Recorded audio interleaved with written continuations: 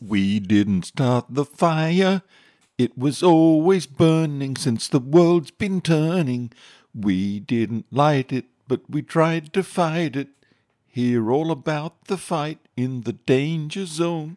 Amazing stories, incredible music, terrible singing about military history. I'm Paul. Sit back and relax if you can. If you're driving, don't even think of changing stations. You know how dangerous it is to take your hands off the wheel and your eyes off the road. Gonna take it right into the danger zone.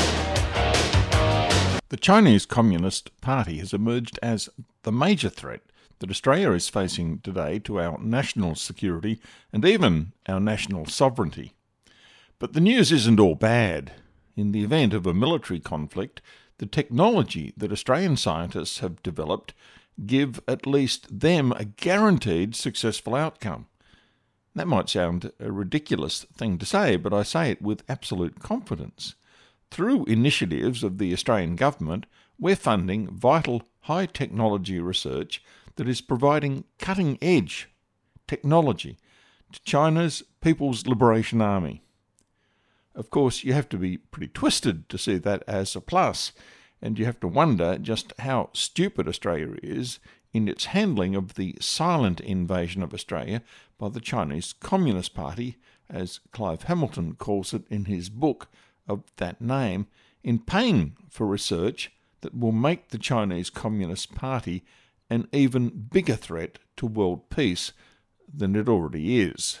The great successes of the West in bringing about the climate from which the modern world has emerged, where everyone is or will be able to be lifted out of poverty, came in a great part from the universities that Christianity had founded in Europe. Science was possible because the core principle of Christianity is that the universe was created by God, and how the universe works is knowable by man. Science is all about unlocking God's design to the extent that He lets us know it. Western universities have always cooperated together to share knowledge.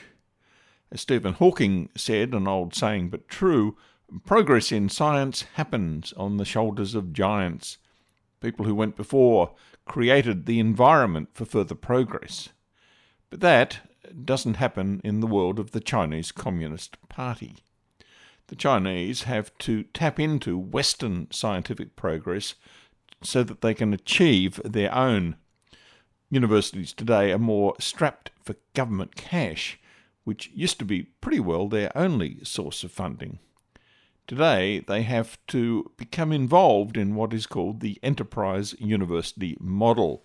Western universities, pursuing their great tradition of collaborative research, plus in need of funding, have entered into hundreds of agreements with Chinese universities and research institutions. Remember, everything in China is part of the Chinese Communist Party, no matter what name you give it. The yuan always stops there. Australia provides a great deal of government funding for research through the Australian Research Council. A program called the Linkage Program aims, as its website says, to encourage and extend cooperative approaches to research and improve the use of research outcomes by strengthening links with Australia's innovation system and with innovation systems internationally. Clive Hamilton, in his book Silent Invasion, China's Influence in Australia, tells us that in 2016 the Australian Research Council awarded a 3-year grant to the University of Adelaide for a research partnership with the Beijing Institute of Aeronautical Materials. The Beijing Institute describes itself as being an important part of the national defence science and technology innovation system of Communist China. The president of the Beijing Institute is also the secretary of the Institute's Chinese Communist Party. The Beijing Institute is in turn part of what's called the Aviation Industry Corporation of China, AVIC. AVIC is a state-owned business closely tied to the Chinese Communist Party. Everything is. AVIC is the main supplier of military aircraft to the People's Liberation Army Air Force. It builds and supplies to the Chinese Armed Forces the J-20 stealth fighter, the fifth generation FC-31 stealth fighter, as well as attack drones. When the Chinese Communist Party showed off to the world its first aircraft carrier, the Liaoning, the aircraft that it carried are, amongst other types, the J-20 stealth fighters that AVIC makes. The Australian Research Council proudly announced that the linkage project with the Beijing Institute, in their words, is expected to make Australia capable of fabricating superior rubber-based materials and devices that are comfortable, quiet and energy efficient for use in aircraft, automobiles and vessels. For the purposes of the Beijing Institute and AVIC, the manufacturer of the military aircraft for the People's Liberation Air Force, this Australian project will enhance the capacity of the Chinese Air Force to improve the performance of their most sophisticated warplanes that they may one day unleash against the Australian Defence Forces. The research team at the Australian Research Council that put the proposal for this joint venture together included Professor Qiao Shizhang. He holds the chair of nanotechnology at the University of Adelaide. More disturbingly, he also holds numerous appointments in Communist China, including as a visiting professor at the Beijing University of Chemical Technology's College of Chemical Engineering. That college hosts what's called a state key laboratory. The laboratory has worked on up to 34 national Communist Chinese defence military industrial projects. In Matthew 6:24, Jesus told us that no man can serve two masters, for either he will hate the one and love the other, or else he will hold to the one and despise the other. You cannot serve God and mammon, or in this case, you cannot serve both Australia and the Chinese Communist Party. Deep down, things don't change. Jesus got that right. Professor Qiao Shizhang and other academics behind this project with Australia are all researchers serving the People's Liberation Army. And amazingly, these same loyal scientists working for Communist China are people who are receiving funding for military-related research from the Australian government through the Australian Research Council. This research is helping to enhance the effectiveness of China's military aircraft. Staggering. The Chinese Communist Party has embarked on a deliberate state-sponsored project to circumvent the costs of research and leapfrog to the front by leveraging the creativity of other nations. Creativity is not the usual outcome of communism. Expert James McGregor reported to the US Chamber of Commerce that China's high-tech research plan is a blueprint for technology theft on a scale the world has never seen before. This is just one of the projects that the Australian Research Council has funded with China. Are we nuts? Do you want to hear what's going to happen in the next World War? How it's going to play out? I'll tell you in a minute. The novel Ghost Fleet by Peter Singer and August Cole tells the story of the next World War, where China defeats and occupies the United States of America because of China's superior cyber capabilities that let it cripple America's satellite systems and computer networks. Intelligence networks tell us that foreign governments, undoubtedly the Chinese Communist government, are already planting malware in countries that they expect they could be at war with in the future. Australia might be a tiny country, but a tiny country that is extremely capable at and sophisticated in cyber warfare could wreak havoc on Communist China in a skillful cyber attack. In 2016, the Australian government announced a new cybersecurity strategy to protect Australia from cyber threats. The government was on a winner with this, and it didn't take long before the reality of this threat was bluntly commented on by the Australian government. In October 2021, Liberal Senator James Paterson, the head of the Parliamentary Committee on Intelligence and Security, said that China's foreign interference by way of cyber attacks was the biggest danger to Australia's way of life. The senator said that economic coercion has not worked as well against us as China may have hoped, but cyber attacks emanating from China against government entities and critical infrastructure providers is absolutely relentless. There's much more we need to do to harden ourselves against these incursions. Australia's military requirements for cyber experts started off immediately in 2017 with 100 personnel. Our military needs to have that number ratcheted up to 900 by 2027. The head of the Cyber Warfare Unit will hold a rank similar to the heads of the traditional services of the Australian Defence Forces, the Army, the Navy and the Air Force. Deakin University at Geelong runs one of Australia's few programs for undergraduates and graduates that specialise in cyber security. Many of the graduates from that university are expected to end up in the Australian Defence Forces Cyber Security Division. The university's Centre for Cyber Security Research and Innovation works with industry and government through collaborative research projects to provide protection from major cyber security threats. This cyber centre is dominated by researchers of Chinese ethnicity. Of the 10 academic staff, 6, including the centre's director, Professor Yang Xiang, are from China.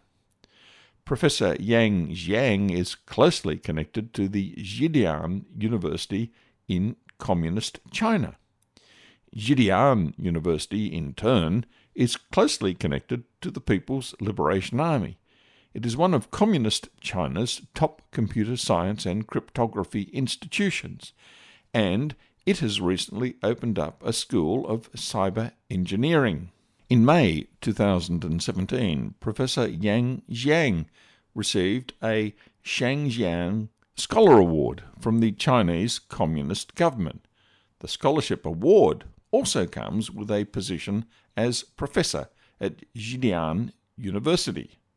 The Cyber Centre at Deakin University, in a breathtaking lack of self-awareness, boasts about that scholarship and professorship of Professor Yang Xiang at Xidian University. It describes this recognition as a boost for cybersecurity collaboration. During World War II, collaborating with the enemy was a crime for which you would be stood up against a wall and be shot by a firing squad. Boasting about it to all and sundry was not something that a collaborator would sensibly do. The Deakin University Cyber Centre has what it calls a Friend Lab, which is the cyber security lab at the Australian Defence Force Academy. The Australian Defence Force Cyber Security Lab is run by Professor Hu Jiankun. So the top 2 labs working on cyber security for Australia against Communist China are headed up by Chinese. The Australian Defence Force Academy is the premier Australian cyber security training tertiary institution. A large proportion of Australia's cyber war warriors going into the distant future, God willing, will be trained there. The Australian Defence Force Academy offers a master's degree in cyber security, strategy and diplomacy, and another in cyber security advanced tradecraft.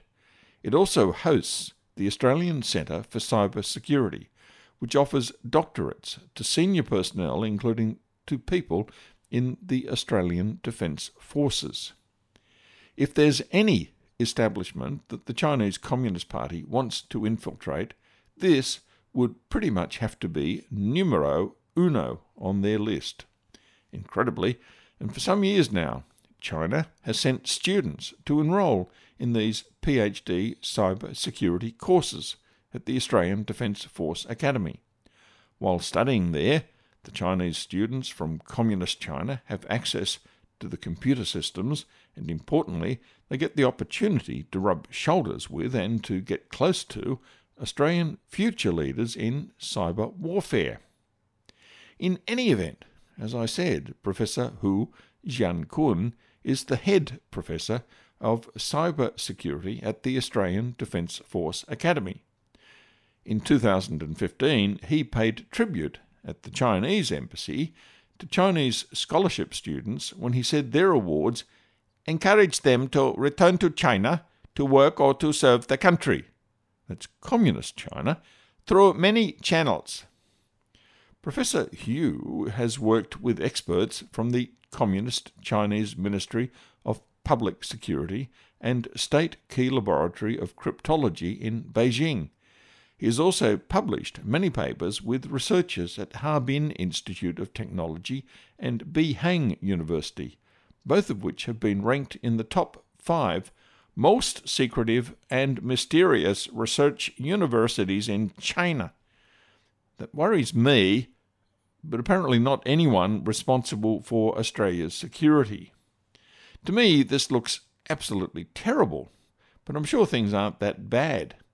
Let me tell you a few more things that might put you at ease, that will demonstrate to you that Australia only looks like it's doing nothing to keep its cyber security secrets safe from Communist China. The Australian Defence Force Academy is a campus of the University of New South Wales.